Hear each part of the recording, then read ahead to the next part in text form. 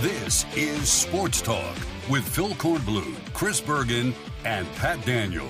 Sports Talk is heard across the state on radio affiliates of the Sports Talk Media Network and is streaming live on sportstalksc.com, as well as Twitter, Facebook, and YouTube. The South Carolina Education Lottery lucky number to call in is 888-898-2525. That's 888-898-2525. Now, here are Phil, Chris, and Pat with tonight's edition of Sports Talk. All right, welcome in. Chris is on vacation. Phil and Pat are here at our Columbia studios. Hope you've had a just marvelous, marvelous day. Rain is coming in, and the start of the series tomorrow night at Clemson is somewhat in danger. We'll find out more. We've got Mark Kingston live with us at 6:35 tonight. Eric Bakich at 7:35. Coach Bakich would obviously, being up at Clemson, would know more about what's happening with the weather up there. Tomorrow night is the one that's in danger. I think Saturday, Sunday look okay. It could be like 2021 when the game at Clemson, the Friday night game, was rained out, and then they continued with the series and then made up the rained-out game later on in the year.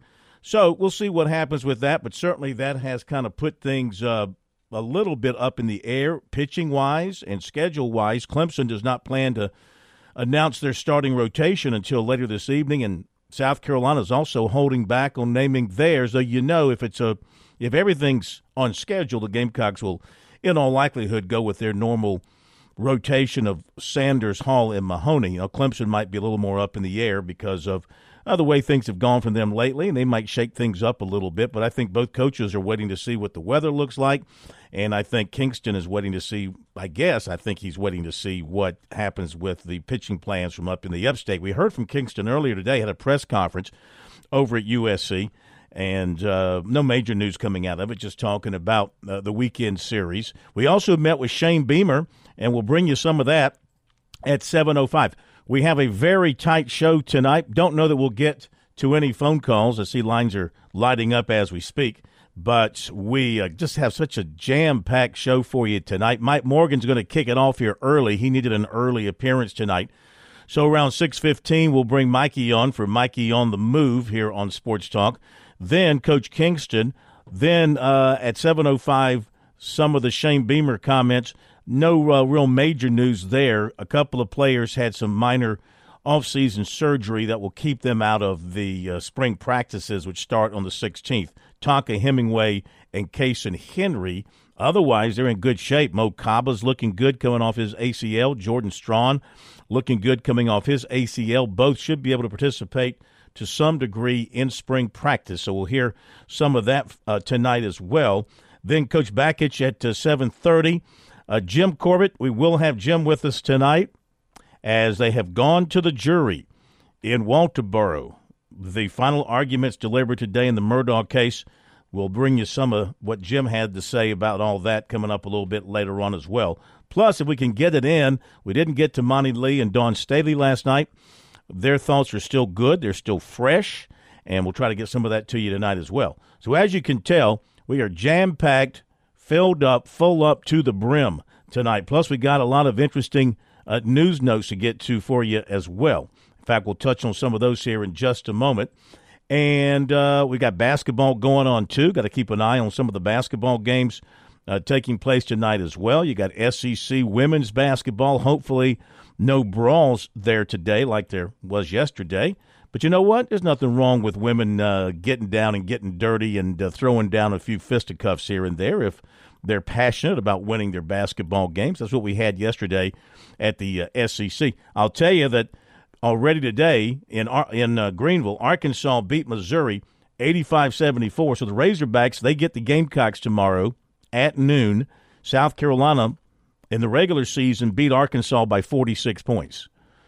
Doubled the score on them, or pretty much doubled the score. Yeah, they did double the score. I think it was 92-46, right? Isn't that doubling? Yeah, 46 times 2, carry my 1. That's a 92 right there, boys and girls. So, yeah, Gamecocks in Arkansas tomorrow at noon. Texas A&M has beaten Mississippi State 79-72 to advance.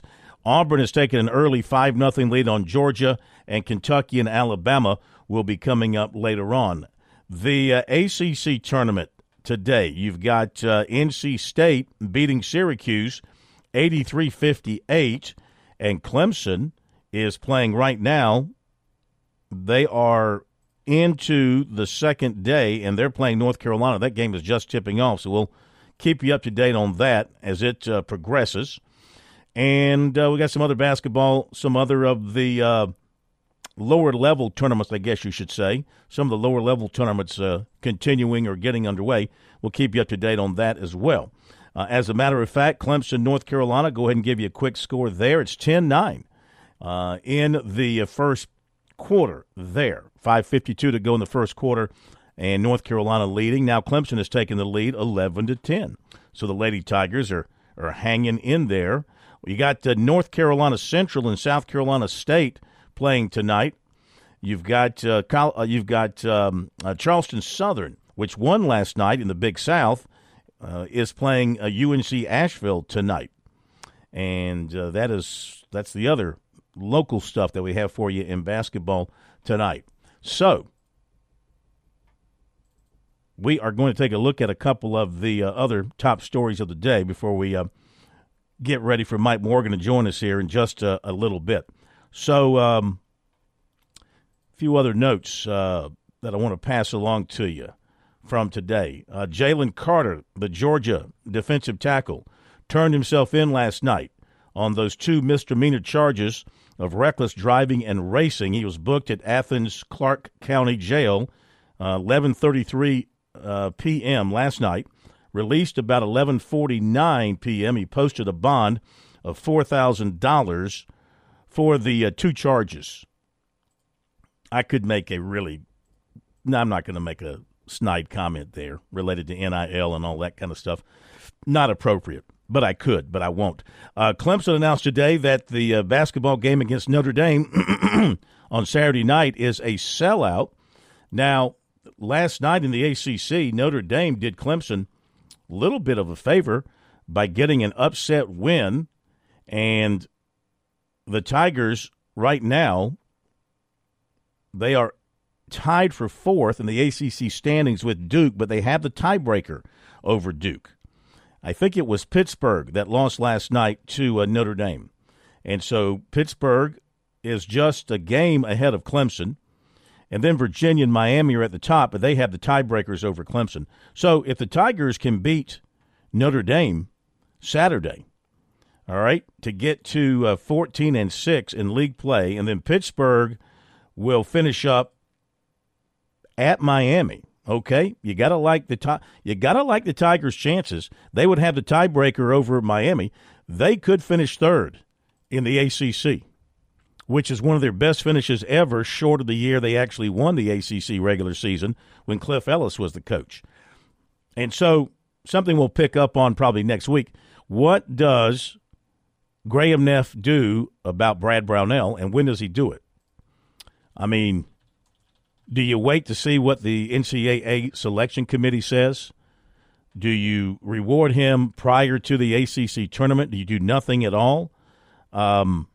Is he worthy? Is he deserving of something being done to his contract?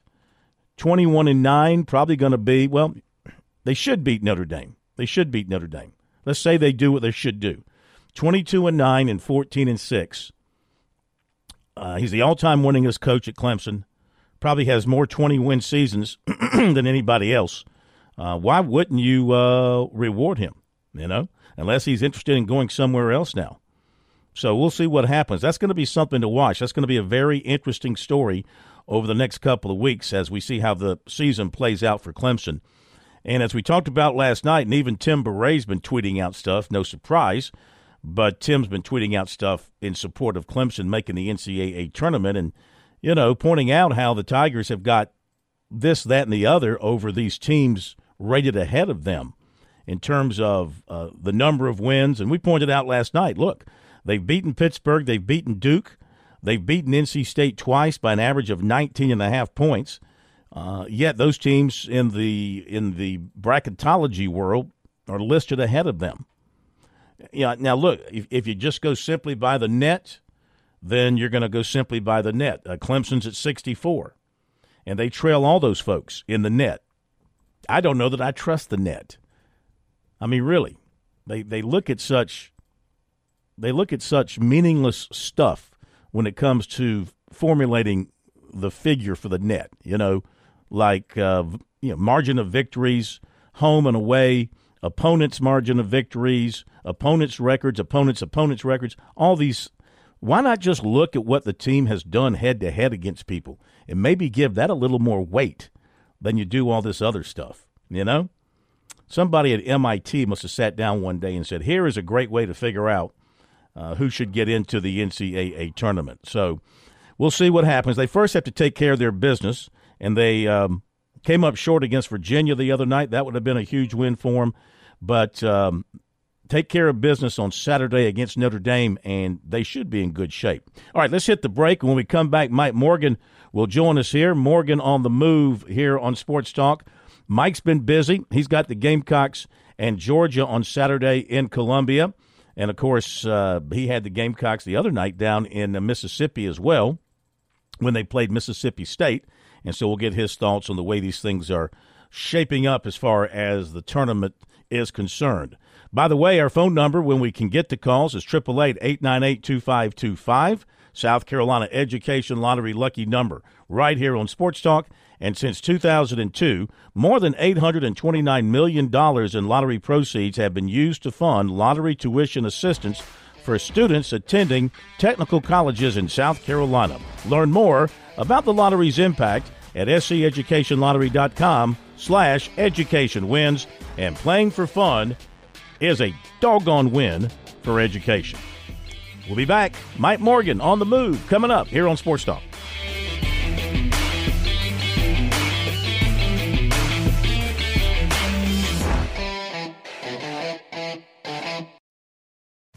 George Bryant here with Tsunami Bar Sports, and wow, Tsunami Robbie, there is now an amazing technology that you can use when you train receiving large game without having to endure pain. Please explain. George, that is the magic combination. I have 3 simple words to define that entire concept. Stimulation, not annihilation. Regardless of your training goals, there is a level of stimulation that is optimal for your desired gains. Tsunami Bar's flexible bar technology meets these demands because the user determines the level of stimulation with the amount of speed and force they impart into the bar or training device. Hey, this is Phil Kornblut. The Tsunami Bar is a terrific training device, whether you're working on your fitness or your golf game. It's convenient, it's easy to use, and you won't feel beat up afterwards. Be sure to click on the digital ad on sportstalksc.com and get 5% off any order using promo code BBB5. Don't wait. Order today. Show your team pride wherever you go with Founders Federal Credit Union's collegiate debit cards. Get your University of South Carolina and Clemson University debit cards at any Founders office or by calling 1-800-845-1614. Plus, our debit cards are digital wallet ready, so you can pay however you please. Not a member? Visit RelaxJoinFounders.com or one of our 37 convenient locations to see if you qualify for membership. Terms and conditions apply. Founders Federal Credit Union is federally insured by NCUA.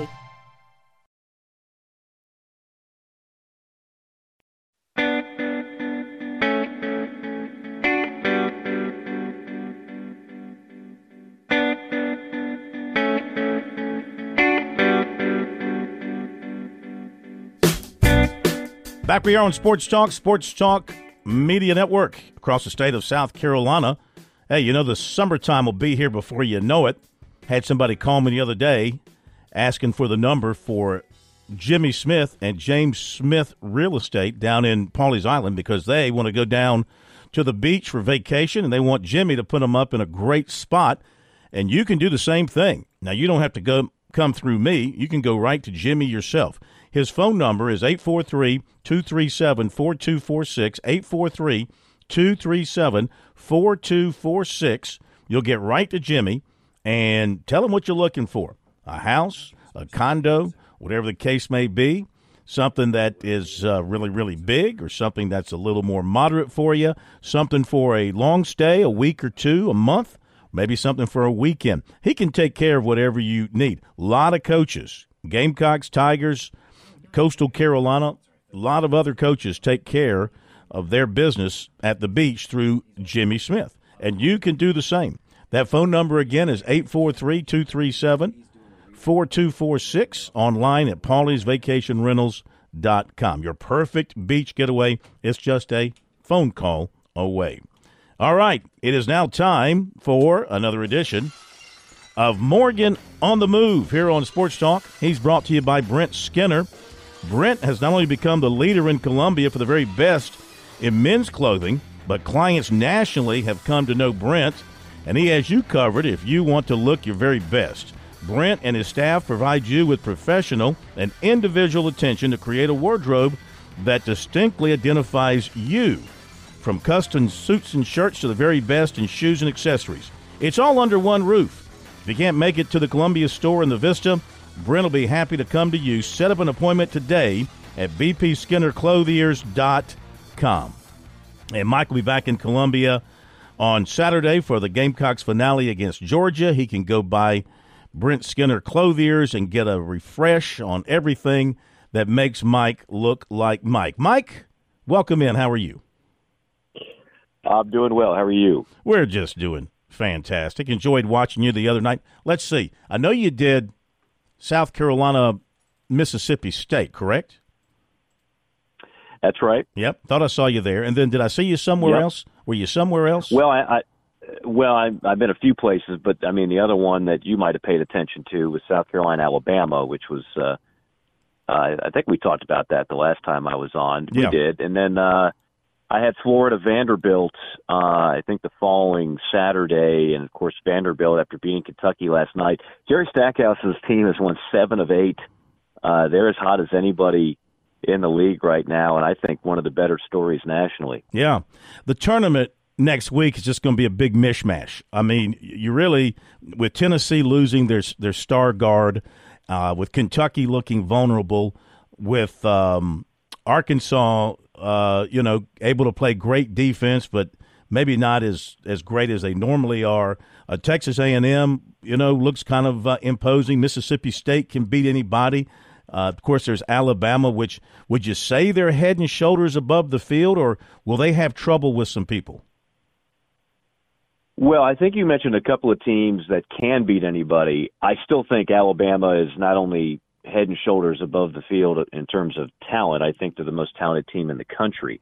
Doesn't mean they're going to win it. We see the number one teams lose conference tournaments all the time. It's not exactly a novel concept, and there are capable teams that you mentioned in this league that can do it. Tennessee just lost Ziegler for the year, though. I already had my doubts about them offensively, and now you take away their starting point guard. I think that's kind of crippling, to be honest with you. I don't think a Final Four is a realistic goal for a team that many people had as a number one seed a few weeks ago. But I still like A&M. I know they're kind of flying under the radar. I still think Arkansas can be dangerous when they play together. And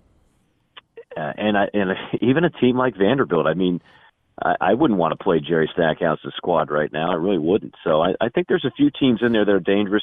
But the thing about the format is, again, it's just such an advantage when you're able to sit out those first couple of games. When you've got the double bye, like the top 4 seeds do, I don't think anyone is going to win this thing that doesn't have at least one bye, if not 2. So the double bye teams, to me, really have such a distinct advantage. Yeah. Let's talk about the Gamecocks. You've seen them a lot lately. You mentioned Alabama. They played them into overtime in losing. Mississippi State, they were right there until they went into a turnover fest down the stretch. They've got Georgia at home tomorrow. They have not played well at home against anybody, and they haven't won a game at home this entire calendar year. So this is their last chance. But my question is, you've seen a lot of Lamont Paris. You've seen a lot of the Gamecocks. You probably have an excellent feel on Lamont Paris as a coach and how he's kind of held this team together as best he could and what he's trying to build for the future. With or without G.G. Jackson next year, what do you see as far as how he's coaching and kind of the culture he's trying to instill there at South Carolina? talking about this the other day, and this will sound kind of crazy on the outset, but let me try to make it sound a little more palatable. Mm-hmm. Look, in a perfect world, if this were 10 years ago, G.G. Jackson would come back for another year. He'd only be 19 years of age. He clearly has room to improve. And the NBA, unless you were like a Kobe Bryant, Kevin Garnett type, which he's not, you wouldn't draft a guy like that in the first round. That's not the case anymore. So I don't blame G.G. Jackson for leaving, and he's going to leave. He's not transferring, and he's not coming back. He's going to be in the draft, and he's going to be selected, and he's going to make a lot of money. I don't know how much of an impact he'll be his first year or two in the league, but I do know that every piece of logic says he gone. Okay, so now he is a fantastically gifted athlete that would be a whole lot of fun to watch next year. Selfishly, I'd love to see it, but I don't think it's happening. All right, so how do you go from that to losing one of the most highly touted recruits in the history of the program to being better next year? They're going to get players in the portal. They're going to implement a couple of freshmen as well, and they're going to return some key players like a Michi Johnson, like a Jacoby Wright. And I will put my money where my mouth is on this. They will be a better team next year. They will win more games next year. They will be more competitive next year. Mark it down. I said it on your show here on March 3rd, 2023. It will happen next season. Actually, it's March 2nd. Coach. It's actually March 2nd. Is it the 2nd? It's the 2nd. Well, heck, I'm predicting the future. I'm going to actually make that prediction tomorrow on March 3rd. This is just a dress rehearsal, right? Right. We're not live on the air, right? This is the trial. This is the trial balloon. Yeah, the trial balloon. Yeah. So tomorrow, when I'm on your show, I am going to predict that they will win more games. No, I mean, look, Lamont Paris. To answer the other part of your question, there's no question he can coach, and I see it firsthand, and I see the foundation that he's building. This was a no-win situation this year for anybody who had this job, anybody. But I certainly see the direction that he's going, what he's trying to implement. I think he will implement it, and I think when he has some players, they'll be able to do more damage. So, it's funny. I was just talking about Jerry Stackhouse. I mean, there are people that wanted Jerry Stackhouse fired the first couple of years. This is year 4 for Jerry, so it didn't happen overnight. Matt McMahon of LSU is probably going to have the worst season of anybody in the SEC. Matt McMahon can coach. I'm here to tell you, he can flat out coach. But it's year 1, and the way it's set up right now, when you take over one of these programs, you don't have enough time to hit the portal. Those guys have already been taken, so you're just kind of stuck with what's left over. And unless you're somebody like, for example, Chris Jans at Mississippi State, their top 4 players all stayed. That is almost unheard of. That just doesn't happen. But it happened there. And quite frankly, the 4 players that they had were better than most of what Frank had last year. I mean, there was no Tolu Smith on Frank's roster. There was Jermaine Couisnard. So it's a different situation. It was going to be a difficult job for whoever stepped in, but I think Lamont will actually do a great job in time. All right, got about 30 seconds. Give me your long shot for the SEC tournament next week. Oh, A&M. Okay. I still think A&M is a problem. And they have a bunch of veterans, and Buzz Williams is a very good tournament coach. Remember, last year they made it to the championship game. I'll go with A&M. Sounds like a good pick. Mike, thank you very much. Have a great weekend here in Columbia. I'll be up at Clemson, South Carolina baseball on Saturday. I know that you'll be envious of that. And, sure. And good luck with that. But we wish you well on your stay in Columbia and refreshing your wardrobe while you're here in town. And I don't know, maybe always run by Jimmy's Mart on Two Notch Road and pick up a couple of hot dogs while you're here. I do like hot dogs. I'm not familiar with Jimmy's work, but it sounds like a plan. Oh, excellent hot dogs. And they're pretty hot in selling lottery tickets, too. They sell a lot of big winners. Oh, good. Well, good. That sounds like a very wholesome place for the whole family. All right. You have a good one. We'll talk to you next week. See ya. Mike Morgan on the move here on Sports Talk. We're on the move. Mark Kingston coming up after the break.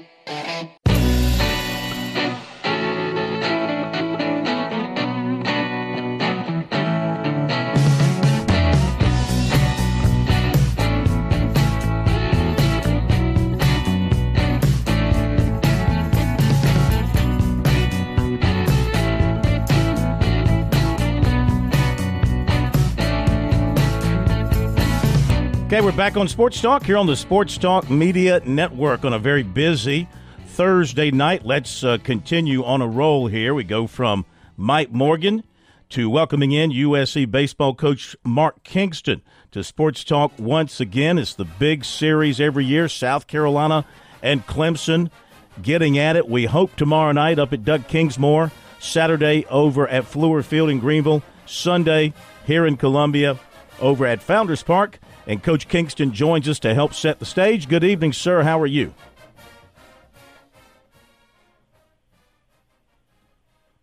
Coach, are you with me? Hey, yeah, can you hear me? Yes, sir. We got you. How are you? I'm doing great. How you guys doing? We're great. We're great. Appreciate you so much for joining us. Let's begin with, I guess, the big issue of the hour, and that is, what are you hearing weather-wise? I know there's going to be some weather in the upstate, maybe some big stuff. Have you guys talked a little more this afternoon, this early evening, about what you're looking at and what you might have to do? Nothing new since we did the press conference a few hours ago. It seems to be pretty status quo. As of right now, our plan is to get on the bus about 1 o'clock tomorrow and head that way until we hear different. So I think we're all hoping if they do get rain, it's earlier in the day and it's out of there by game time. So as of right now, that's how we're operating. How does it work between you and any team when you're looking at a situation with weather? How do you decide when to call it, and what is some of the determining factors that will lead to a postponement? Yeah, it's always the onus of the home team to make that decision, especially when it's a team coming from a ways away. The home team is responsible for their home field and determining if it's playable or not. So as the visitor, you're kind of at the mercy of whoever the home team is and their judgment on how much water their field can take. When did you get the tarp on? There's a lot of different factors that you look at. As the visitor, you plan on going mentally until you're told not to. So most of the time, it's the home team communicating with the visitors that it's a go, come on and get on the bus and come on up, or it's not looking good. We're going to have to reschedule. Good thing for you is you'd be going up anyway, since you're going to be playing in Greenville on Saturday early afternoon, right? So it doesn't affect your travel plans. Correct. We will be staying in a hotel tomorrow night. So my guess is we'll head that way, in the hopes that we'll get to play Friday night. And if we don't, we'll still stay overnight and get ready to play on Saturday. So that part of the trip will not change. How does a potential postponement tomorrow night affect your pitching plans? Well, I don't want to give you all the secrets, Phil, because I know those secrets could head up north pretty quickly. That's something we've talked about that a little bit, about what would our strategy be if a game got postponed, or if we're only going to play 2 games on the weekend. We've bounced a couple ideas off the wall, as a staff on what we could do, and whether which of the 2 guys still start this weekend, which one would go to the bullpen. But that's what would happen. You'd end up only starting 2 of the 3 weekend starters. The other one would go to the bullpen, and then it's just a matter of, as a coaching staff, deciding what makes the most sense, who's most ready and who would be the best fit to come out of the bullpen, who's done it in the past, which starters do you like matchup-wise. So everything is always on the table when you have to make adjustments on the fly. Let me just say that looking at some probables in the game notes, of course, with you guys, it's Sanders, Hall, Mahoney, but like you said, whichever 2, if it's a rainout, whichever 2 you decide to use. And right here we see Clemson listing Austin Gordon for Friday and Tristan Smith, a lefty, for Saturday, and then TBA for Sunday. That's just in the game notes, and we know that can be fluid, of course. How are you feeling about your team now? Look, you're 9-0, and 9-0 is 9-0, and but do you feel good? Is it a good feeling 9-0 for you at this point as you go into this series? Yeah, it is, because of the manner in which we've won most of these games. You can be 9-0 and barely squeak by most of them. But for the most part, we've taken care of business the way you should take care of business. We've had our share of blowouts. We had a couple close games that we played really good pitching and defense and scored enough and played the game right situationally to win a couple close games. which you're going to have. It doesn't matter who's playing. If you play enough games, there are going to be a couple close games where, your line drives are caught or the wind holds up home runs or you don't get the lucky bounces, whatever the case may be. You're going to have some close games, and we've won those. We had a game or two that was close, maybe in the 6th or 7th, that we were able to pull away. And then, of course, we've had our share of blowouts where we're just, really taking care of business. So I think if you look at the offensive stats, the pitching stats, the defensive stats, they're all exactly where you would hope that they would be 9 games into a season. Well, you have been swinging a very mighty bat to this point. Team batting average of .322, 27th best in the country. I'm going by memory here. Number one in number one in home runs going into the week or after your last game with 27 home runs. You're among the the national leaders in being hit by pitches, drawing walks. You're among the national leaders. Slugging percentage, on base percentage. Stolen bases, I think you're perfect. There's nothing really to pick away at from an offensive standpoint, is there? No, but that being said, I still think we can get better because Horning and Stone especially have gotten off to slow starts, and I think they'll be better than they have been.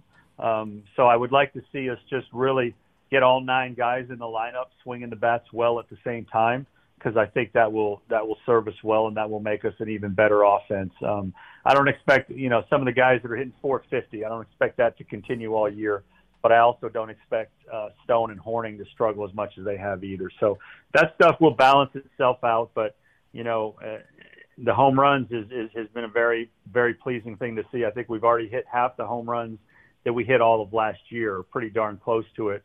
And we know Founders Park plays a lot smaller as the year goes on, because as it gets warmer, the wind starts to blow out. So I think that's been a nice development with the guys we've added to the team this year. Yeah, the guys you've added, the transfer guys in particular, they're delivering for you. And what about Will McGillis? I mean, his first at bat as a Gamecock, he hits a homer. He's continued to hit home runs and hit for good average for you. When you looked at him in the portal and you did your scouting report on him, what did you see, and are you seeing that play out in front of you in a Gamecock uniform? Yeah, for sure. He hit 16 homers last year, so you're talking about the guys now hit 22 homers in the equivalent of maybe 65 games between last year and the 9 games this year. So it's a real power hitter. It's real bat speed. He's got loft power. He plays very mature on the field in terms of his defense, his base running. He's a very calm, mature presence among his teammates, and he's been everything we hoped he would be. Obviously, when his name first came across our desk from the portal, the 16 home runs stood out. But then as we dug into the kind of kid he was and the kind of leader he was on a super regional team at Southern Miss, it became a no-brainer for us, and we went after him hard. Yeah, Caleb Denny, 37-game on-base streak. Not to mention everything else he's been doing for you. .429 batting average, a couple of homers, scored 12 runs. What do you like about this kid? And obviously he's given you everything you thought you might get. Yeah, I could say a lot of the same things about him as I just said about McGillis. I mean, we've planted him in the 3-hole from the very beginning. He hits for power. He has speed. He's driven in a bunch of runs, and he also has 5 or 6 stolen bases. And he's played really good defensively. So again, another mature presence. We just needed to add to the mature presence in our offensive lineup this year, just so we could grind out at bats much better than we have. And we're definitely seeing that. You mentioned the hit by pitches. You mentioned the walks. And then when you add power to that, that's a recipe for scoring runs. And again, I don't anticipate we'll walk or homer at quite the rate we have early, but when you have mature, talented hitters, you tend to have this type of success. Of course, the pitching, can't overlook that. We knew going into the season that your pitching could be a strength, if not the strength. I think it's lived up to the billing, a 2.00 ERA through 9 games. And, I mean, are you getting what you thought you would get from your arms? Yeah, and I say it again. I think we can be better there. I think Will Sanders will be better than he's been. I think Eli Jerzenbeck will be better than he's been. James Hicks has been exactly what we hoped he would be. Noah Hall has been spectacular. And I think Jack Mahoney will continue to get better as the season goes on because he's a guy that missed all of last year with the Tommy John surgery. So the further you get from those injuries, the better off you'll be. So it's been very solid so far, and obviously a 2.0 ERA I think is maybe in the top 2 or 3 in the SEC right now. But I think a lot of guys on our staff can be better than they have. So I think that's very encouraging. All right. And talking with Coach Mark Kingston, South Carolina coach, getting ready for the series with Clemson. Have you pretty much settled on Cade Austin as your closer, or too soon to identify anybody? Well, if you look at the stats, you'll notice Veach has 2 saves so far. Matthew Becker has 1, and Cade Austin obviously was our closer last year. But it's going to be a closer by committee for a little while. Those guys are all more than capable of doing it. Veach has been the hot hand early on for us with the 2 saves. Matthew Becker has gotten saves in the past and has one this year, and Cade Austin has been very reliable as well. And then you also look at Hicks and Jerzenbeck, who may go from midweek starters to the back of the bullpen. So we'll match it up for a while until somebody really takes the bull by the horns there to say that they have to be the closer. Otherwise, we'll kind of go with matchups, and we'll go with the hot hand because they're all capable. You know, I know in Major League Baseball, because they play so many games and they play each other so many times, you can look at a guy who hits a particular team particularly well and get him in the lineup. But Michael Braswell, who's not playing a heck of a lot for you this year, did so last year, but against Clemson, he hit .615 last year as a freshman. I mean, do you look at that and think, maybe I could slip him in there at some point in time and see if that continues, or is that hard to do in a college setting? Yeah, it's a lot different in a college setting. You're talking about in the American League East, the Yankees and the Red Sox might play 20 times in a season. Mm-hmm. I think is the number somewhere in that area.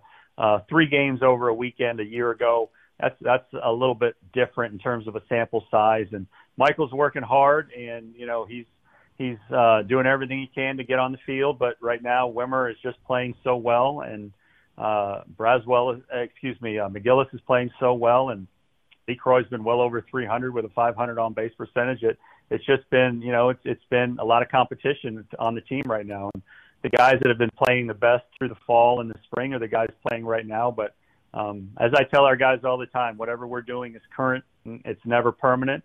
So it's up to Michael to just keep working hard, and when he gets his opportunity, make sure he makes the most of it. Sure. Last thing from your scouting report on the Tigers, I know that they've lost 4 in a row after opening with 4 straight wins, and so people are like, well, they must not be very good, blah, blah, blah. But I know you don't look at that. You look at deeper stuff. What do you see in this Clemson team that concerns you the most? Well, it's a talented team. They have good arms, good power arms. The Gordon kid, the Smith kid, who we'll see for sure on Friday and Saturday. Those are both really good arms. They'll be in the mid-90s. So we respect that. It's an athletic team. They steal a lot of bases. They play really good defense. And they're left-right balanced throughout the lineup. So, we know a lot of the names just from the recruiting process. There's a lot of South Carolina kids on that roster. So a lot of respect for the program, the kids on the field. And so I think it'll be very close, hardly fought ball games like it always is. All right, Coach. Well, as I said at the press conference, you and Coach Backett, you're not doing a good job with the weather at this point. I hope that improves over the next few hours and we can get everything in on time and we don't have to stretch this thing out like we did a couple of years ago. Yeah, I agree. Hopefully the weather agrees with us because we all want to see 3 great ball games this weekend. We will see you whenever it's played, and wherever it's played, we'll be there to cover it. We thank you so much for joining us tonight. Best of luck to you. All right, Phil. I appreciate you having me on. Thank you, sir. As always, appreciate it. Okay, Coach Mark Kingston joining us here on Sports Talk, and we mentioned the Clemson rotation that had been announced just a few minutes ago, and I was a little bit surprised with what I saw. Pat, you've seen something being reported related to the Clemson rotation. Let me mention again, for those who might have just tuned in and didn't hear me mention this, that the Tigers are slated to start righty Austin Gordon and lefty Tristan Smith, and then a TBA. I was wondering about Ryan Ammons and why he wasn't listed, and there's a story out about that. That's right. I'm seeing this here from Matt Connolly on On3.com. he's reporting that Clemson ace Ryan Ammons is not going to be available for he will miss Friday night's scheduled start against rival South Carolina. He is not available. I'm not seeing here any specific reason what the injury may be, but it does look official now that he will miss Friday night's start for the Tigers in this big pivotal series against the Gamecocks. The lefty is currently 1-0 on the season with a 2.70 ERA. Well, you know what? If you're Clemson and you're without your number one starter and it's raining like cats and dogs. Bullpen game. No, rain out. Because you won't play this game until later in the year. They'll have to reschedule it. Like 2 years ago when the Friday night game was rained out, they didn't play it until like May, I think it was, or sometime in April. My point being, if you're Coach Bakich, and he'll be on with us at 7:35, so we can ask him directly, you might say, okay, we can't play, and so you'll have your other two guys ready to go, and maybe you'll have Ammons ready to go when you play later in the year. Of course, as a midweek game in the midst of a conference schedule, then you might not be willing to use your frontline pitchers. Now, do you not think there would be a chance of a doubleheader in Greenville on Saturday that game scheduled for 1 o'clock? No. No, Clemson's going to have their home game. Greenville's going to have its game, and South Carolina's going to have its home game. No doubleheaders. No, sir. That's not going to happen. But when we have Coach on with us at 7:35, we'll be able to ask him about that. So Matt Connolly writing that story on Ammons.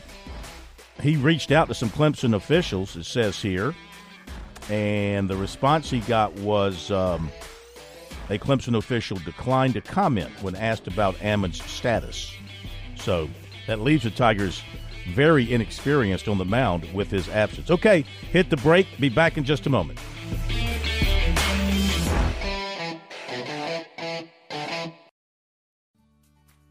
Major Billy Downer here from the Department of Natural Resources, and DNR is excited to announce the implementation of Go Outdoors SC, a new online licensing and boat titling system that you can access right from your phone. Through this new system, customers can purchase their hunting and fishing licenses, renew their boats, apply for lottery hunt opportunities, and complete electronic harvest reporting requirements. For more information, visit Go Outdoors SC at your local app store.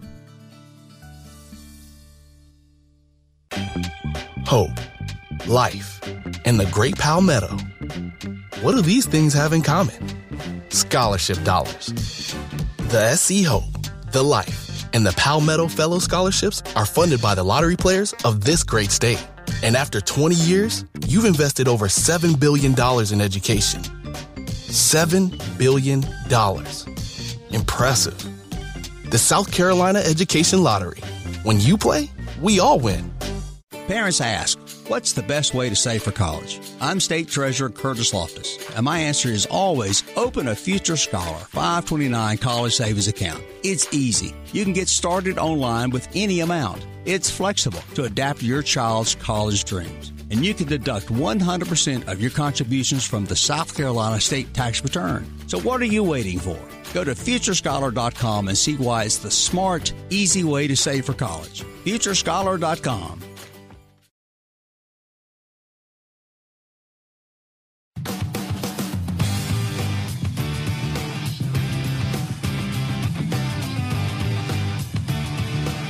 All right, sticking on the theme of the USC-Clemson baseball game, of course, the backstory here is Monty Lee, USC associate head coach, returning to Clemson right after his season last year with the Tigers, ended his 7-year run as their head coach. He met with the media yesterday, and here are a few of his comments about going back up to where he was the head coach. You know, for me, I just try to pull on past experiences, and I've had this experience before. Coming from the College of Charleston, when we played the College of Charleston, when I was the head coach at Clemson, I had to experience that, just being in the other dugout and playing against a group of kids that you love, and coaching against a program that you love being a part of. So I've had that experience before. It's a little bit weird before the game starts just because, as you go into the ballpark or they come into your ballpark, you see the kids and you just remember recruiting them, you remember coaching them, and just being there with them through good times and through bad times and all those special moments that you spend together. So it's really about the people more than the opponent. But once the game starts, look, it's about our team versus their team. It's about our players versus their players, and that kind of goes away, and it's about the competition at that point. So I think really the only weird. I don't know if weird is necessarily the right word. The thing that makes it different is just the relationships, the close relationships, and the bonds that you've had, with those kids, that you coached at your previous stops. Monty, you mentioned the emotion about it. How personally do you kind of handle those emotions going into a game, and is it easier said than done in the pregame leading up to it, seeing all those guys and probably talking with them? Well, I think ultimately it's not going to be about me. I mean, it's going to be about our team and what I'm trying to do to help prepare our guys for a tough series. I think that's my priority and my focus. But ultimately, look, I've been blessed to coach hundreds upon hundreds of kids over the course of my career as a coach. I got into coaching to make a difference in young people's lives and to develop relationships with them and try to help them grow in this game and see them have success. To me, it's just the amount of relationships that I've had because of this game are something that's probably more special to me than anything. So, again, when I see those kids, it's about the relationships that I have with them, how much I care for them as people, even though we're playing against them, right? And again, so for me, that's what it's all about. It's just about the relationships with the kids. But again, once the game starts and it comes to the competition part, again, it's about their players, versus our players, and it's about the competition. It's about the opportunity for both programs and both coaching staffs to be a part of the greatest rivalry in college baseball. It's special. Every pitch of this rivalry weekend is special to the coaches and to the players, and it means a lot to the state of South Carolina. So just to be a part of it is a special thing. Had to have this one circled on your calendar for a while. I mean, I know that you say that it's not about you, but I mean, I'm sure you're getting reminded from, fans, friends, maybe family as well. Just, how do you deal with that, number one, and number two, when you're on the field on Friday night up there, there's going to be a lot of nostalgia for you too, I would imagine. Again, I just use my past experiences. That's what I've always tried to draw everything from, is my experiences that I've had over the years. You get those pregame jitters when you go into the ballpark, and I'm sure that, for me personally, I'll probably feel a little bit of that getting off the bus and going into the ballpark. I am human. I'll remember all the great times that I had there. It kind of brings back, all the great memories, that I had while coaching at Clemson. But I've always been able to put all of that aside once the game starts. I mean, I try to remain pretty calm during the game. Obviously, my job is to cheer on the players and try to coach the players during the game. And I feel like I can put those things, to the side and just focus on the game at hand. And it just takes time, right? I mean, it just takes over the years of just doing it. We all have to remind ourselves that coaches, that once the game starts, we're pretty dang overrated. The players are the ones playing. We really don't do a whole lot, during the game in terms of how the outcome of the game goes. Again, whatever decisions we make, whatever plan we have, it's about the players executing it. So, my role is going to be to try to help them execute the plan to win a game. And I think I'll be, okay. Once the game starts, it'll be like most games, it's the competition and the heat of the battle between the lines. All right, Monty Lee. As we go to break, we'll tell you breaking news out of Walterboro. The jury has come back with its verdict in the Alec Murdaugh case. The jury has come back with its verdict in the double murder trial of Alex Murdaugh. And the jury told Judge Clifton Newman that the panel had reached a verdict this afternoon after about 3 hours. Back in a moment. Welcome back to Sports Talk on the Sports Talk Media Network. You can reach the guys with the South Carolina Education Lottery lucky number, 888-898-2525. That's 888-898-2525. Now back to Phil, Chris, and Pat with the second hour of Sports Talk on the Sports Talk Media Network.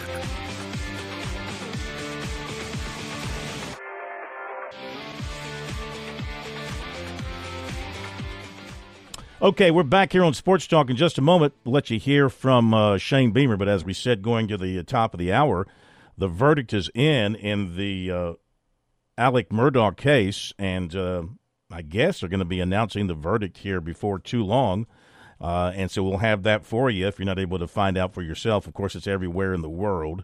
I'm sure everybody is covering it. By the way, my mistake of the night, Charleston Southern and Asheville, they play tomorrow, not tonight.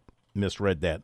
Charleston Southern won yesterday in the Big South tournament, and they will play Asheville tomorrow in the next round. Before we get to Beamer, let me update some basketball here as well, because we've got some stuff going on. We've got the Clemson women playing as we speak in the ACC tournament, and they trail North Carolina 40-32 with 9:24 to go in the third quarter. So Tigers trying to go back-to-back with wins. Robinson's got 17 of the Tigers' points so far tonight. They're shooting, Clemson is, 50% from the field, and they've pulled to within 40-34 there against North Carolina.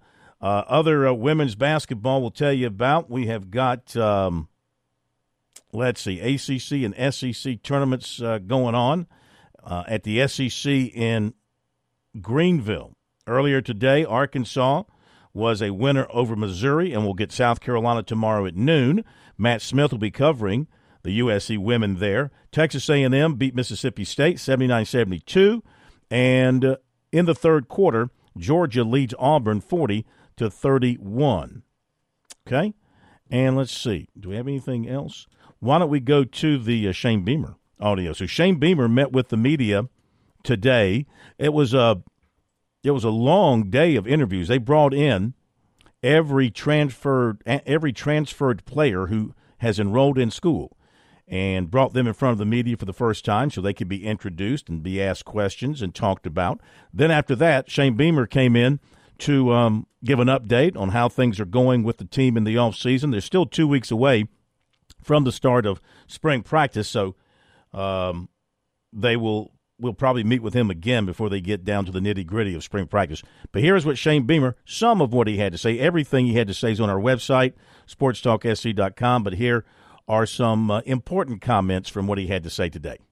There's a lot of new faces, obviously, in our program right now with the incoming freshmen that are here, the new transfers that have come in as well, new coaches and staff members that have come in. So it's I've said it before, we just can't assume that everything is going to go a certain way in 2023 because of what had happened in 2022. We've got a lot of new faces, and it'll be key for us how quickly we can come together as a team, as a coaching staff, and how connected we can get here in a short period of time, and then add to that with the incoming guys that'll be here in June after they graduate high school as well. Excited about the coaching staff that we have intact. The new guys that we've added, the ones that have stayed. We've had coaches on this year's staff that have turned down opportunities in the NFL, turned down opportunities in the SEC, turned down opportunities in the ACC to go places and coach. Just had one this week that turned down a fellow SEC East school. So it's great to know that there's a lot of people that are interested in our coaches. I've said it before, we got a heck of a coaching staff here at Carolina, and when so many teams are trying to hire your coaches, it's a great statement about what we have here at Carolina and where we're going as well. Challenge for us, and I've challenged everybody in our football program since we came back in January, is how can we continue to get better, that we're not staying the same. Don't think that everything, just because something went well last year or worked well last year, that it's just status quo. How can we be better in everything that we're doing? The weight room, the training room, recruiting, coaching, nutrition, you name it, video, on and on and on. So let's find ways to do things better than they've ever been done before. Really pleased with the way that our guys have worked here in the last 2 months. It's a very workman-like group. I know Coach Day is really excited about this group and the way they've been working in the weight room, and the leadership is coming together on this team right now. We've got a final team workout, or they lifted this morning, a final team workout tonight. and then spring break next week. So it'll be good for our guys to get away for a little bit. And then we come back right after spring break and start practice on the Tuesday that we get back from spring break. So excited to get back out on the field without a doubt. It's exciting to be going into March from a recruiting standpoint, to be able to get young men back on our campus this month. February is a dead period, so we haven't had any prospects on campus since January. So now that we're into March, recruits are able to visit. Got a great group of guys that are planning on coming throughout the month of March and April during spring practice, and anyone else that wants to come on. We got something special going on here at Carolina, and excited to show prospects and their families what we have. A couple just injury updates with our guys as we go into spring practice. Don't anticipate Tonka Hemingway or Kason Henry being able to do anything during spring practice. Both of those guys had a surgical procedure within the last few weeks or last month or so, nothing major, just to be able to go clean up some things from the end of last season so they can be at their best going in to this season. So they won't participate in spring practice, but will be good to go as we go into the summertime when they get back for summer workouts. Jordan Strawn and Mo Kaba will certainly be limited as they recover from their injuries and surgeries from the 2022 season. Don't expect Mo and Jordan to be able to do much during spring practice, if any, but they're trying to, so we can hopefully get some stuff out of them in practice. But their rehab is going great, and they look great out there. They're moving around well in the limited things that they're able to do. And then same thing with David Spalding. Probably more likely that David will be able to do something in spring practice as compared to Jordan and Mo.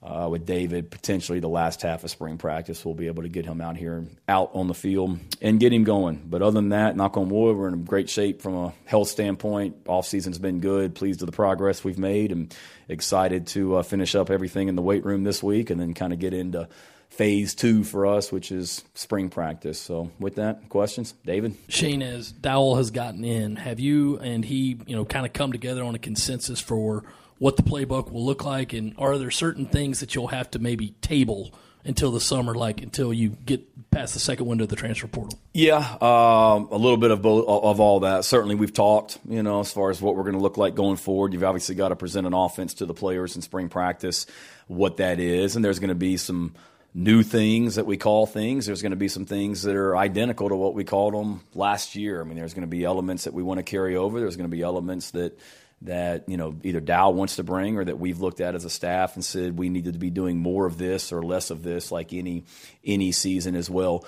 Certainly there will be some pieces, some players that we add to the mix after spring practice for sure. Incoming freshmen, obviously, and but the bulk of it, will be in. And again, it's why you go out there and practice. We have an idea of what it wants to look like. I was reading some quotes from this press conference. I saw where Trey Knox said we were going to be up tempo and go really, really fast all the time. That was news to me.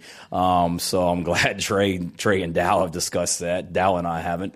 But that's another story. But no, I mean, we went fast at times last year, but we want to see what best fits our personnel and what best fits us as a team, offense, defense, and special teams. But yes, we've had some conversations. And again, like I've said before, it's what can our players best execute? There's things that we did well last year that we want to continue, and there's some things that as we sit there and try and make this offense the best it can be for us that we want to do differently, whether it be terminology or how we call plays, overall operation, things like that we can improve on. Do you have any kind of an update on the 3 guys who were suspended last month? Still not a part of our team, still suspended. A lot of those decisions are made. That's a university issue as well, but none of the 3 are currently with us and don't anticipate them being back with us at any point in the near future, I'll say. I guess, Shane, from an identity standpoint with Dow, what do those conversations look like about what your identity looks like offensively, regardless of what plays you call, what system you run? Yeah, probably very similar, Colin, to when I got hired. I mean, balanced, and what is balance? Balance to me is not 50-50. It's the ability to run the ball when you need to run it and throw it when you need to throw it. So we want to be able to do that. We want to be able to be a physical offense that plays really, really hard and has the ability to be explosive. If you go back and look at our success the last 2 years, Colin. I mean, it's amazing. Just look at the explosive plays. For us, that's runs over 12 yards and passes over 18. When we win the explosive play battle in games against our opponent, I mean, our record is it's like lights out how good we are. So continuing to find the ability to be explosive. And then whatever the identity is, quit freaking turning the ball over so much. I mean, it's 2 years in a row we've been last in the SEC in turning the ball over. It's embarrassing. And for me as the head coach, it's really embarrassing that 2 years in a row, no one in the SEC has thrown more interceptions and fumbled the ball given the ball to the other team more than we have. So obviously we haven't done a good enough job the last 2 years, starting with me, of coaching that. And 2 years in a row we've been, I think in 2022, we led the SEC in takeaways. 2021, we led the SEC in takeaways. 2022, I think we were second in the SEC defensively in takeaways, and we only missed leading it by one turnover, I believe. So we've been dynamic on defense. Let's continue to do that. But then offensively, we got to quit turning the ball over so much. So to me, that's an identity. Quit giving the ball to the other team. Run it when you need to run it, throw it when you need to throw it, and let's continue to find ways to be explosive.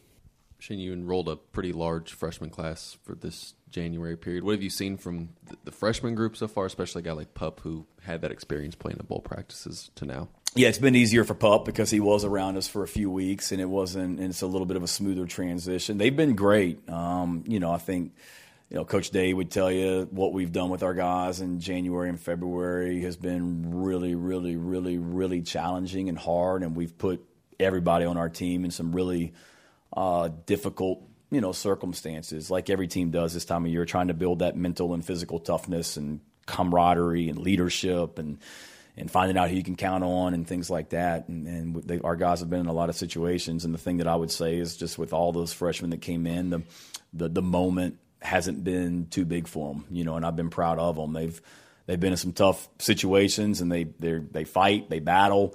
And they don't look lost, that's to say the least. And then obviously it's a different deal once we start practicing a week from Tuesday, but anticipate them just continuing the progression that they're on right now and continue to get better. I got two for you. How do you feel about the proposals to speed up the college game and eliminate some plays, and also your thoughts on reports of Oklahoma and Texas joining the SEC maybe earlier than expected? Speeding up the game, yeah, that was something that we discussed. We had a head coaches meeting, all the SEC head coaches. We were in Birmingham, I think 2 weeks ago today, if I'm not mistaken, or 3 weeks ago today, whatever day that was announced, as a matter of fact. It came out that night, whenever that was.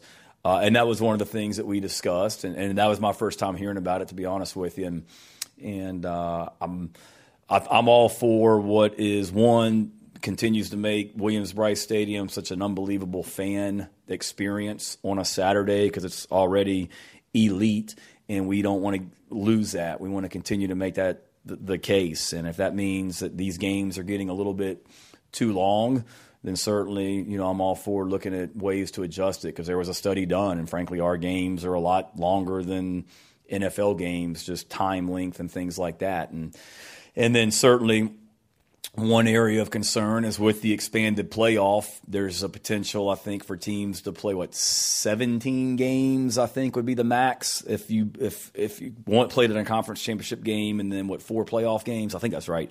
That's a lot of football. And when you talk about games that are sometimes close, an offense may play 100 plays, and then you times that by 17. That's a lot of football plays. So when you talk about player safety and things like that, those are all things that we certainly need to consider. So I know it's still being discussed, but I can see why. And then in regards to Oklahoma and Texas, I think it's great. I thought it was exciting that they're coming into the league, exciting for our fans to be able to take a trip to Norman, Oklahoma, or Austin, Texas, and for them to come here.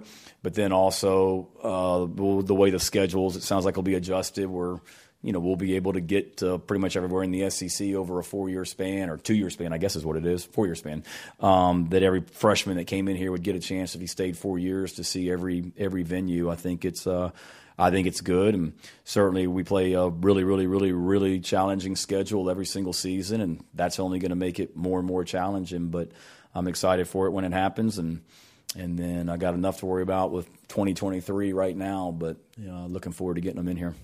All right, Shane Beamer, all of his comments again up on our website, sportstalksc.com. USC basketball coach Lamont Paris said on his radio show tonight guard Chico Carter Jr. going to miss the rest of the season after having a procedure on his knee. He hasn't played since February 14th and averaged 9.8 points per game in 25 games. Good outside shooter for the Gamecocks, but he is finished for this season with that knee injury. We're going to hit the break, and we'll be back in a moment. Don't go away.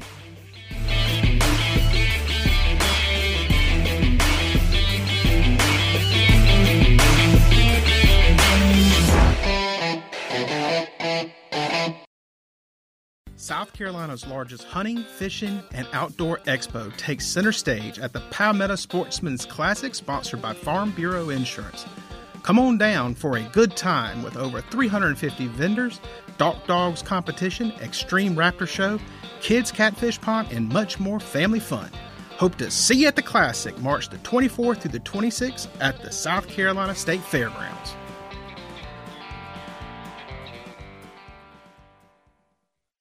Life. It has its ups and downs. Sometimes it's little things like hitting every red light or dropping your cell phone. Maybe it's the bills, rent, or pressure at work. But when it comes to the South Carolina Education Lottery, you should never feel like playing will solve everything. The lottery is a game. It's played for fun. So set a dollar amount. Expect not to win and make sure responsibilities, family, friends, and work come first. Visit playresponsiblysc.com. Hi, I'm Jim Corbett. I've been an attorney for more than 30 years. There's one thing I've learned about injury cases. It's you need the personal touch. You need the lawyer to get to know you and describe your damages. You don't want a case manager talking to an insurance company, then talking to you, and then talking to a lawyer with limited experience at the last minute to try to settle a case. I talk to you. I find out what your case is about. Jim at JimCorbettAttorney.com. Jim at JimCorbettAttorney.com for your injury cases.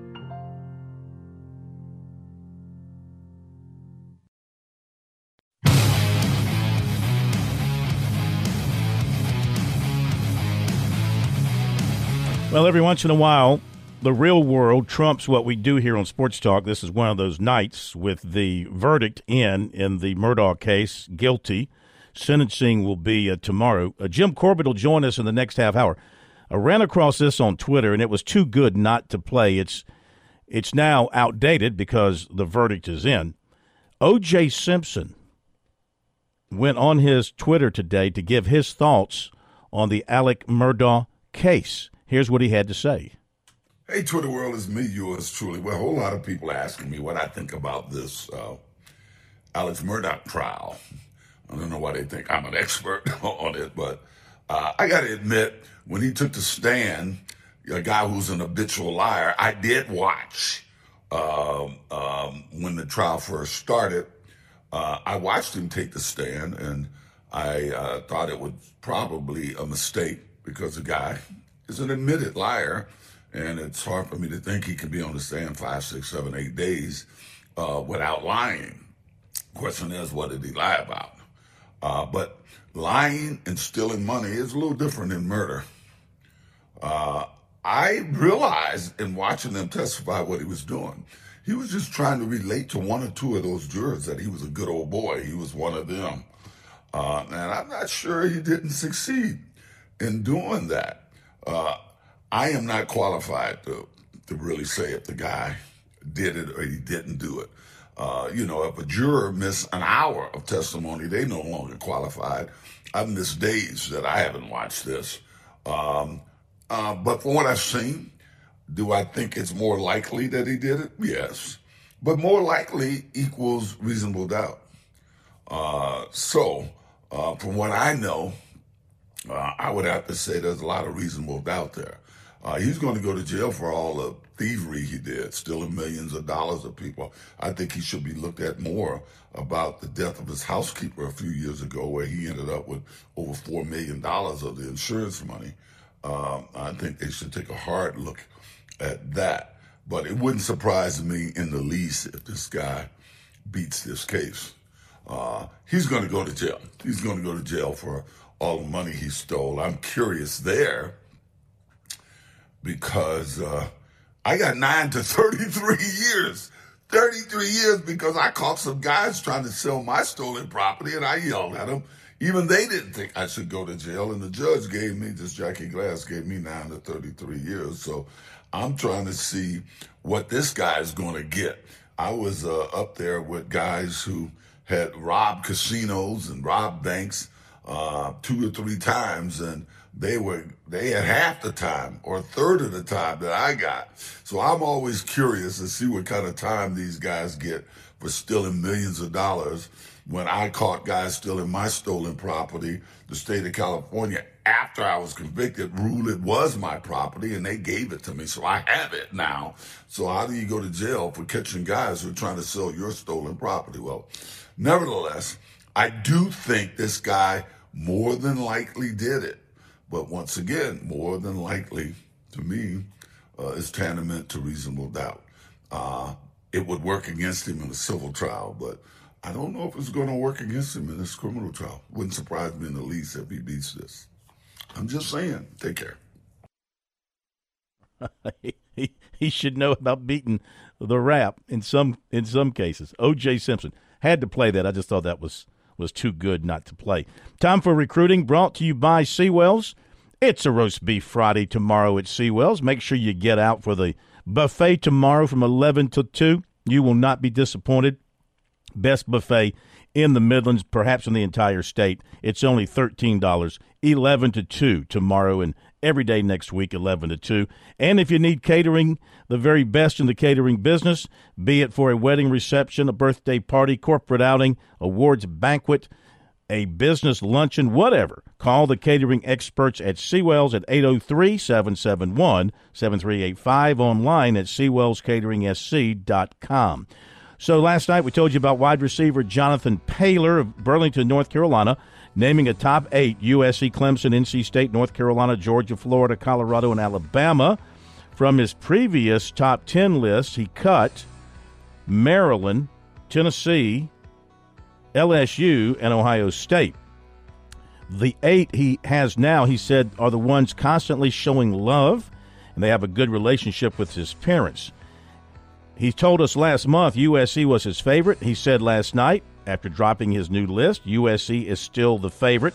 He says the Gamecocks have done a phenomenal job recruiting him, been great in communication, talking with his father, and they are still out front. He would say North Carolina, NC State, and Clemson have started to really creep up towards them, but he said South Carolina is kind of far out front. He continues to talk to Justin Stepp at USC, but he's also talking a good bit to Clemson now as well. He has just one spring visit set up. That's North Carolina this Saturday. He will set visits with others around his track schedule. He also has got officials to USC Clemson June 2nd and USC June 23rd. West Florence safety Kelvin Hunter said he has set an unofficial visit to Virginia Tech March 23rd and an official visit to USC June 23rd. He also plans to visit Clemson at some point, but no date has been set. USC target athlete David Rodriguez, who USC just offered, moving up a year to the 2025 class.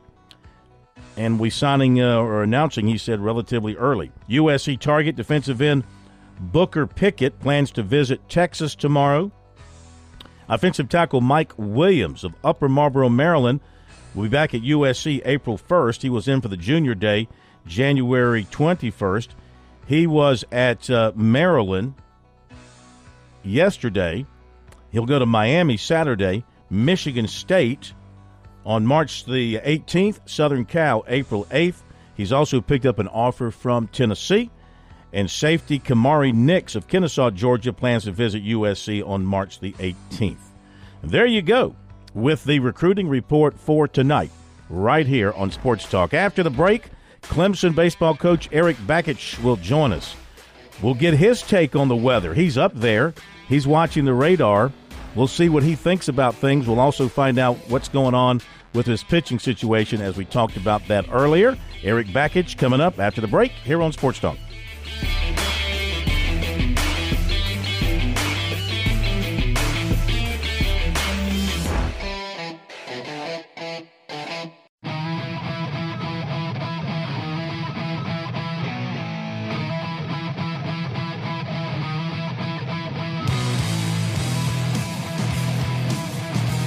All right, welcome back, everybody. Sports Talk Media Network, leading into the big weekend of baseball. Clemson and South Carolina. I like to call it the Palmetto Base Brawl for it all, because it deserves a quality title, and that's what I give, quality titles. We welcome in Clemson baseball coach Erik Bakich to Sports Talk once again, but for the first time as the Clemson head coach heading into the rivalry weekend. Coach, good to have you with us once again. How are you? Doing great, Phil. Hey, thanks for having me. Always a pleasure. First of all, we had Coach Kingston on about an hour ago to get his thoughts on things, and we began with the weather report from where he's sitting. But you are at ground zero up there. What's the weather report? What do you think about tomorrow night? Oh, nothing that can't stop us. Might delay us for a little bit, but we'll be playing tomorrow night for sure. Now that is what we want to hear. So you feel really confident we'll be playing tomorrow night? I do, yep. The field set up well, draining well, no problems there as far as you can tell?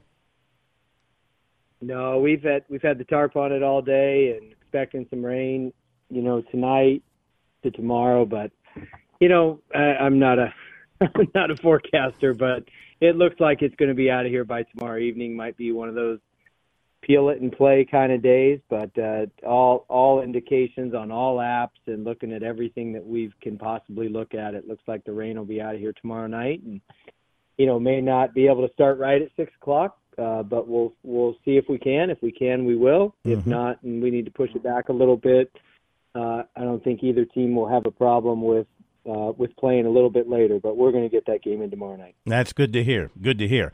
What is going on with your pitching situation? Notice that no Ryan Ammons in your rotation release this evening. Can you fill us in on what's going on there?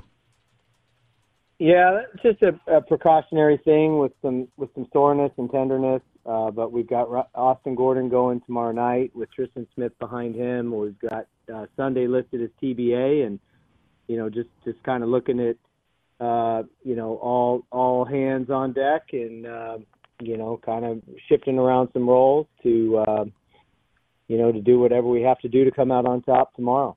When did Ryan start feeling not right to where you had to set him down here for a little while? It was just something that had developed after his start last Friday, and we're going to need him for the long haul, obviously, and doesn't look like anything that's going to have him out long term. So just more playing it safe, and hopefully we'll get him back here as quick as possible. All right.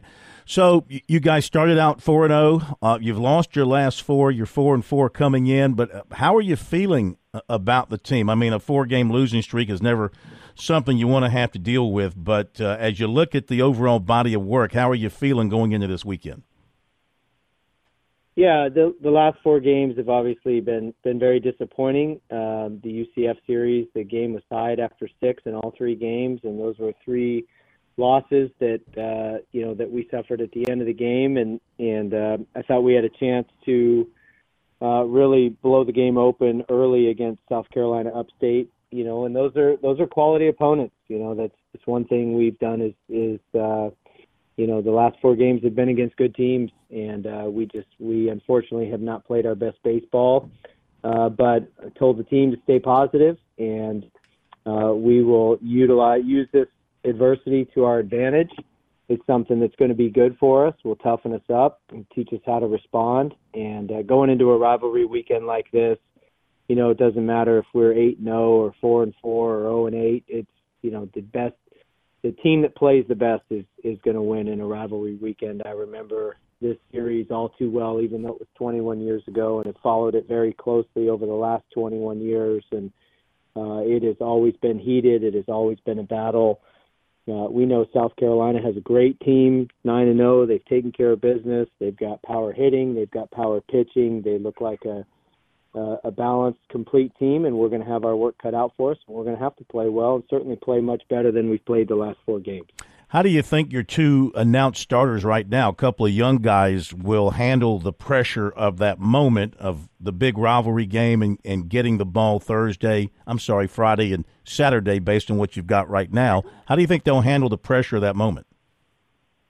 I think they'll handle it great. It's what we've trained for. It's what we've trained for, really since day one. We've talked about respecting this rivalry and giving this rivalry the respect that it deserves, and the way you respect a rivalry is your preparation, and we have prepared for this.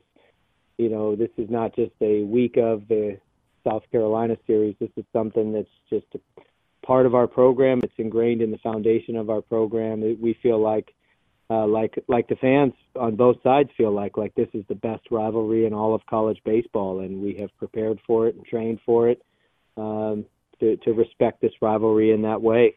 So, I know college baseball is better when Clemson and South Carolina are two of the top teams in the country. It makes for a great rivalry. It's great for our state, and it's great for college baseball. So we've been preparing for it since day one. Regardless of what age the guys are that are pitching and playing in it, they'll be ready for it as well. Talking with Coach Eric Bakich of Clemson about the USC and Clemson series coming up this weekend, and looking at some of your offensive numbers, the left side of your infield certainly delivering. Blake Wright at shortstop and Benjamin Blackwell third base, both hitting over 400, and then the freshman behind the plate hitting 424, and Caden Grice at 333. But you're not getting a lot of power, just 7 home runs thus far. Did you expect going in that this was going to be a team that might hit for some average, but not for a lot of power, or is the power eventually going to show up? I think this is a team whose power is definitely going to show up. I mean, we've got guys like Caden Grice who have massive power potential, and we've done a really good job highlighting some strengths in other areas. We've weaponized our speed. We've done a much better job of battling with 2 strikes, cutting down on the strikeouts, putting more pressure on teams, and the power will come. That's just something that I think is, as we get into the season, we'll start to slug a little bit higher. And, our guys have just done a good job of, especially those first 4 games of battling back and being able to utilize, different weapons, whether that's a bunt or a steal or extra 90s or a hit and run. But we definitely want to slug, and we want to do damage, and we want to get our best swing off with less than 2 strikes. And I would say that those power numbers are definitely coming, and the best is yet to come with some of these guys especially. Well, your team batting average is .311. That's excellent, but you mentioned the base stealing. You're 6th nationally, 28 stolen bases, caught only twice. So are you giving your guys, most of them, maybe not all of them, but are you giving most of them basically the green light when they get on base? Guys, go for it when you think you have the opportunity? Some of them do, yeah. Some of them we work on base running every day, and we work on base stealing every day. It's just, we want to pride ourselves on running the base as well. And, those have also we've been aggressive and sometimes overly aggressive and ran into some outs. So I think we'll even get better at that part of our game as well as the season goes. It's just one thing that we prioritize is growth and improvement. And when you're on that track, there really is no finish line. It's constant. The target is constantly on improvement and constantly on growth. And, that type of mindset has allowed some of the teams I've been able to coach in the past to surge and continue to get better as the season goes on, and have that surge late in the year when it means the most. And so hopefully this is one of those teams that keeps improving and improves in all areas. But we have been able to utilize the speed and the extra 90s and run into base as well. But we certainly even have more room for improvement in that category as well. I know it's young, it's a small sample of just 9 games, but your freshman catcher, Cam Canarella, 424 batting average, 7 runs batted in for you, a double, a triple. What do you like about him? Is he the complete package at catcher, can hit, and is also a good defender? He is the complete package. He's actually playing center field for us, but he has got a slow heartbeat for a freshman. He's got a good left-handed swing. He's one of those throwback baseball players that just can hit line drives from the left field line to the right field line. He's got good speed and just the poise for a young kid, the poise for a freshman. He's able to stay neutral and doesn't get too high, doesn't get too low, and just finds a way, what feels like with the unique ability to just stay centered. And that ability is a unique mental toughness that he's got about him that you don't see commonly in freshmen, who emotionally may get high and low at times, but he's done a really good job of being able to stay centered. And I should apologize to Cooper Ingle. My bad, I misread my notes here. I saw the C, and I was thinking catcher, not center fielder. But still, freshman center fielder coming in and playing that well for you, that's impressive. And Cooper Ingle's a veteran guy for you behind the plate. He had such a good season offensively last year, maybe not quite the start offensively that he had last year, but a solid guy for you behind the plate. Yeah, and he's a guy that I would say he's maybe having his best offensive year, and the thing that doesn't show up in the stat sheet is about 8 lineouts that he's hit on the screws. And I mean, just as hard as you can hit balls over 100 miles an hour, that it seemed like every ball that he hit against UCF was right at somebody. But that's one of those guys that the stat sheet doesn't tell the story, because his quality at bats are over 60%, which is very good. It's an elite category. We try to shoot for 50% quality at bats, and he's over 60. And he's a phenomenal hitter. Another guy that's a throwback that just has the ability to go line to line and spray the ball around, and also hit for power. He's hit a home run to the pole side. He's hit a home run right down the opposite field line. But just a gamer, a gritty player, and just one of those guys that we really like him setting the table and hitting in that leadoff spot, just because his plate decisions are really good, and the quality and the consistency of his contact is also really good. Well, we're looking forward to being up there tomorrow night and seeing you guys in action. We're going to hold you to your word that there will be baseball tomorrow night at Doug Kingsmore. So, what is it? Cross your fingers and pray. What saying, and who was it? What's the saying? The old pitching saying, sane, and who are the two great pitchers? I know. Come on, Coach, help me, bail me out here. It's Oh, well, I don't know if I know the saying, but you can just bank on we're playing ball at Doug Kingsmore tomorrow night. It just may be a little later than what's on the schedule card, but we're playing, and everybody can be assured of that. So we're going to do everything in our power to make sure we play ball tomorrow night, and it looks like, just looking at that forecast, that it may be a little later, but we're playing. Very good. Something insane and pray for rain, but I'm going to pray not for rain tomorrow night, and let's get the pitching on the mound and get going. Thank you so much. Have a great weekend. Look forward to being there covering you guys throughout the weekend, and we'll talk to you again. Yes, sir. Thank you, Phil. Thanks for having me on. Yes, sir, as always. Thank you very much.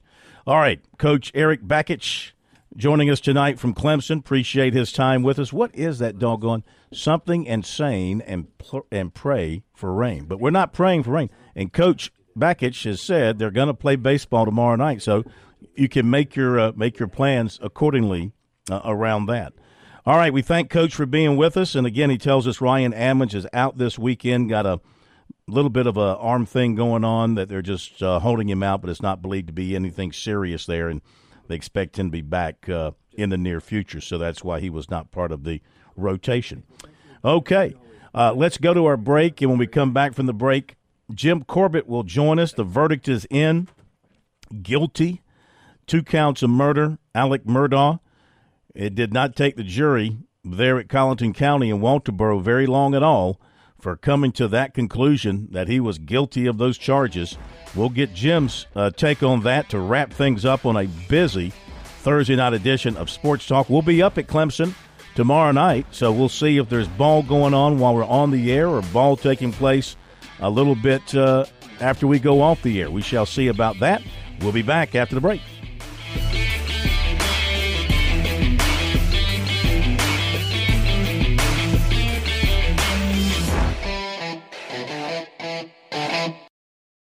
George Bryant for Tsunami Bar Sports. Our inventor, David Abernathy, has always said Tsunami Bar technology allows us to take the training to the grass. Now I know through my sport of golf that natural agility can be converted to athletic ability. And why is this, Tsunami Robbie? Transferring the training to the grass. This may be the most undervalued characteristic of the Tsunami flexible bar technology. The Tsunami bar action loads and unloads at the concentric and eccentric transition points. This is what we call reversal forces, and the Tsunami bar is the only bar and training device that I know of that can train these reversal forces adequately at speed. Hey, this is Phil Kornblut. The Tsunami Bar is a terrific training device, whether you're working on your fitness or your golf game. It's convenient, it's easy to use, and you won't feel beat up afterwards. Be sure to click on the digital ad on sportstalksc.com and get 5% off any order using promo code BBB5. Don't wait, order today. Parents ask, what's the best way to save for college? I'm State Treasurer Curtis Loftus, and my answer is always open a Future Scholar 529 college savings account. It's easy. You can get started online with any amount. It's flexible to adapt to your child's college dreams. And you can deduct 100% of your contributions from the South Carolina state tax return. So what are you waiting for? Go to FutureScholar.com and see why it's the smart, easy way to save for college. FutureScholar.com.